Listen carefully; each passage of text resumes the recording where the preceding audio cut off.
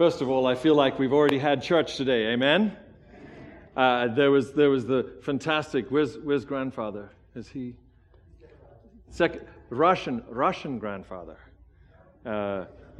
Ukrainian grandfather. And I just want to say thank you so much for all of you coming and witnessing this dedication that we have had today. Last week, we had the opportunity to speak about every good and perfect gift, and the fact that it comes from the Father of lights. And wasn't that just wonderful? That is exactly what grandfather said, that Joshua is one of those gifts, that even believing this, the man that married his daughter is a gift. Jason, I hope you heard that. He was calling you a gift. That was special. Galena is a gift. Jason is a gift. Their children are gifts. We are all probably the greatest gifts that God gives to each other, because in each other's faces, in each other's eyes, we get to see a glimpse of our Heavenly Father. We are grateful today that we can move from that to what is talked about in Psalm 23, where it says in the very last piece, goodness and mercy. Goodness and mercy. I want to focus our attention today on the last two verses of that wonderful psalm. It is one of my absolute favorites, and as the years go by and as things seem to keep happening in crazier and crazier ways, it just brings peace to me to know that even though we live in the valley of the shadow of death that came again this week, not only locally, but in Paris. And people that we know, people that are our family, and people who we have watched on television. Ladies, maybe you have a handbag that has a name on it that now brings pain. Yeah, I've watched Anthony Bourdain, and I liked what he did. And I agree with President Clinton that he had the opportunity that not many of us have to bring many different people around a table and to talk to them about their idea of the world. No, I don't have a Kate Spade handbag. But I did read about her when she made it big. And I did read about how her empire grew. And so it was a shock to hear about the loss. We have family too that are dealing with the loss of friends. And I want to say that we have been remembering you in prayer this week. We live in the valley of the shadow of death, but we can say with our King David, we will not fear. We will not fear, because He is our leader. He is the giver of every good and perfect gift. He is the one who comes to us and says, this is the way I want you to go. If you go this way, you will have eternal life. At the end of that very short psalm that I'm so glad that Joshua's big brother is beginning to learn by heart, and with good in modern English words. I mean, all of us older fogies, we learned it in the King James, which was good for 1611. Okay? Actually, the one that I learned it in, I don't even think the people in 1611 would understand me. It would be so modern, you know. But when we realize that to goodness, which we learned last week, comes from God and comes through people who are sinners, people who could actually say that they have cooperated with the evil empire, even though their hearts wanted to say, no, I will not fear, I will not give assent to the evil empire. We have. All of us. And we agreed last week, those of us that were here, it dawned upon, I think, all of our consciousness that God uses evil people. He uses sinners to bring good.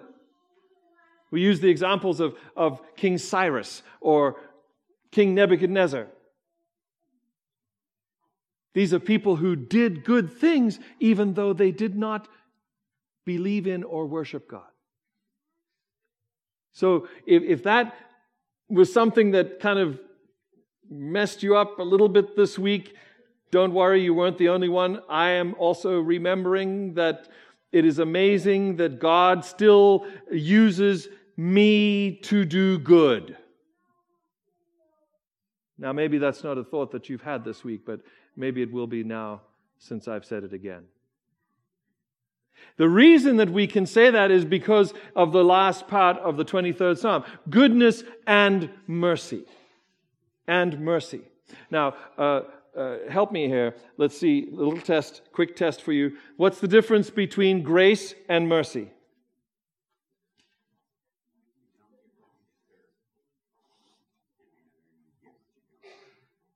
Okay, he's got it right. Let's see if you can put the word to what he has said. One, you get what you deserve, get what you don't deserve.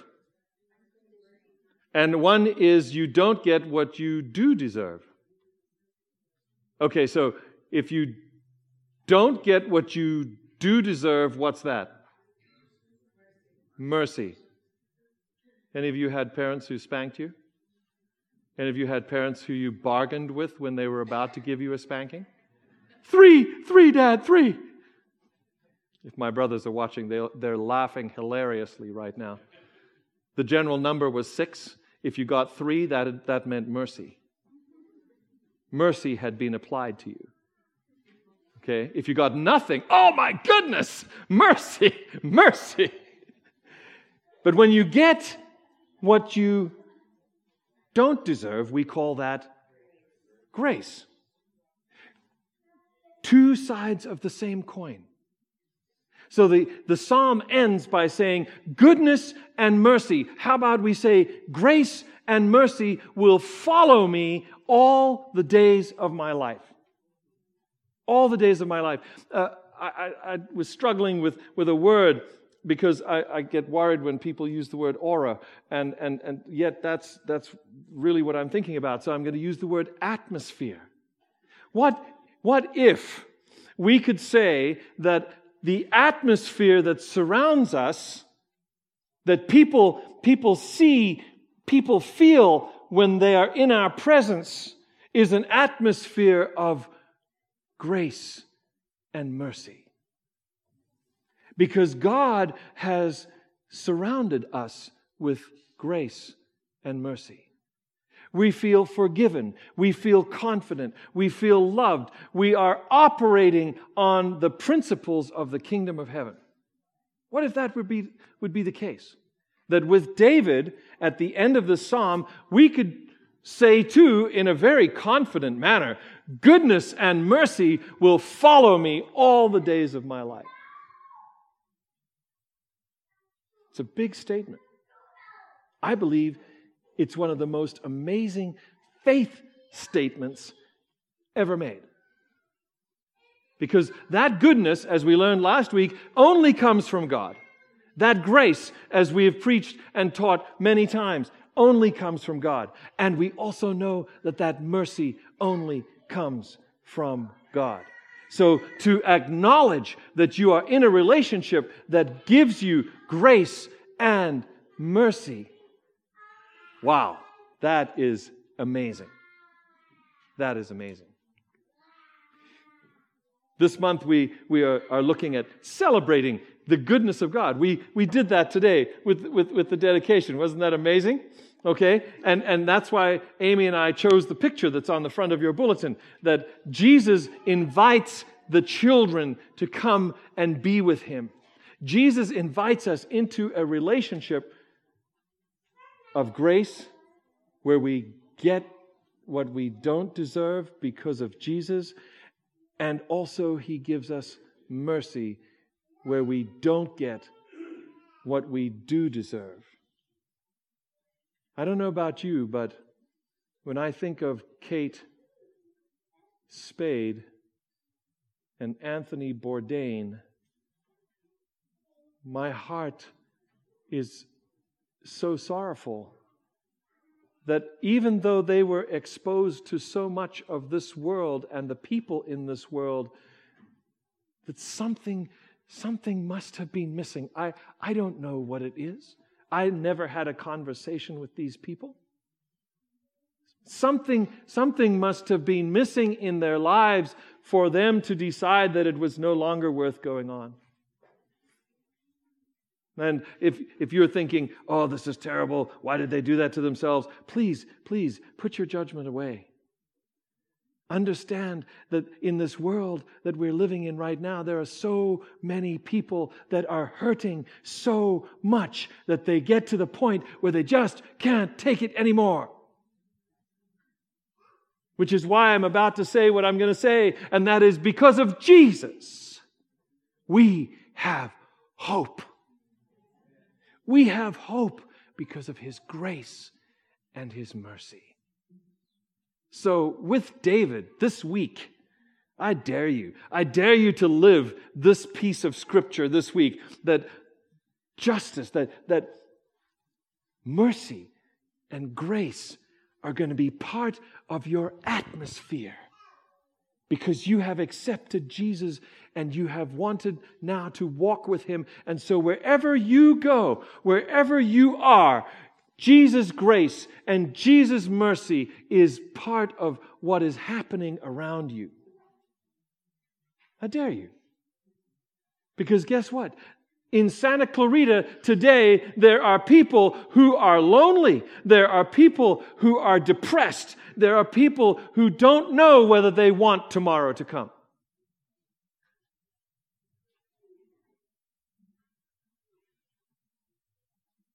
Do you care? Jesus does. And He wants some way, somehow, to get through to them. So if you get called, that little still small voice in your head that says, go talk to that person. I don't know where you'll be. I don't know what's going to be happening. That's going to be up to God to be orchestrating that because He does that so well. I don't have to worry about it. He's going to do it. He just needs to know that I'm willing, that I'm ready. Because my friends, just as we dedicated Joshua to God this morning, isn't that just an amazing place for a child to be in the hands of God? Because as good as Jason and Galena are at watching over their children, just as good as I have been at watching over my children, God is better. God's better. He's more gracious. He's more merciful than all of us put together. So the best place for someone to be is in the hands of God. And we can help people to know that. We can help them to know the hope and the faith that David had when he said, goodness and mercy will follow me all the days of my life. As we celebrate this month, I'm going to be calling upon you. Won't do it today. I thought about it. It was in the notes, which I abandoned. I want you to think about the goodness of God. And if I were to ask you this morning, I'm not going to do it, maybe next week, tell the person next to you where you have seen the goodness of God this week. Could you tell somebody? Could you say, when this happened, I know that was the goodness of God? In other words, are we watching to see where God is doing His thing in our world? Because it's happening, my friends, and this week it may surprise you that it's going to happen with people that do not even believe in God. But something's going to happen, and they're going to do something good. And you're going to say, aha, I see the goodness of God. And we're going to be able to come together next week, and we're going to celebrate the fact that we're focusing on the goodness of God that David says will follow us all the days of our lives. Amen.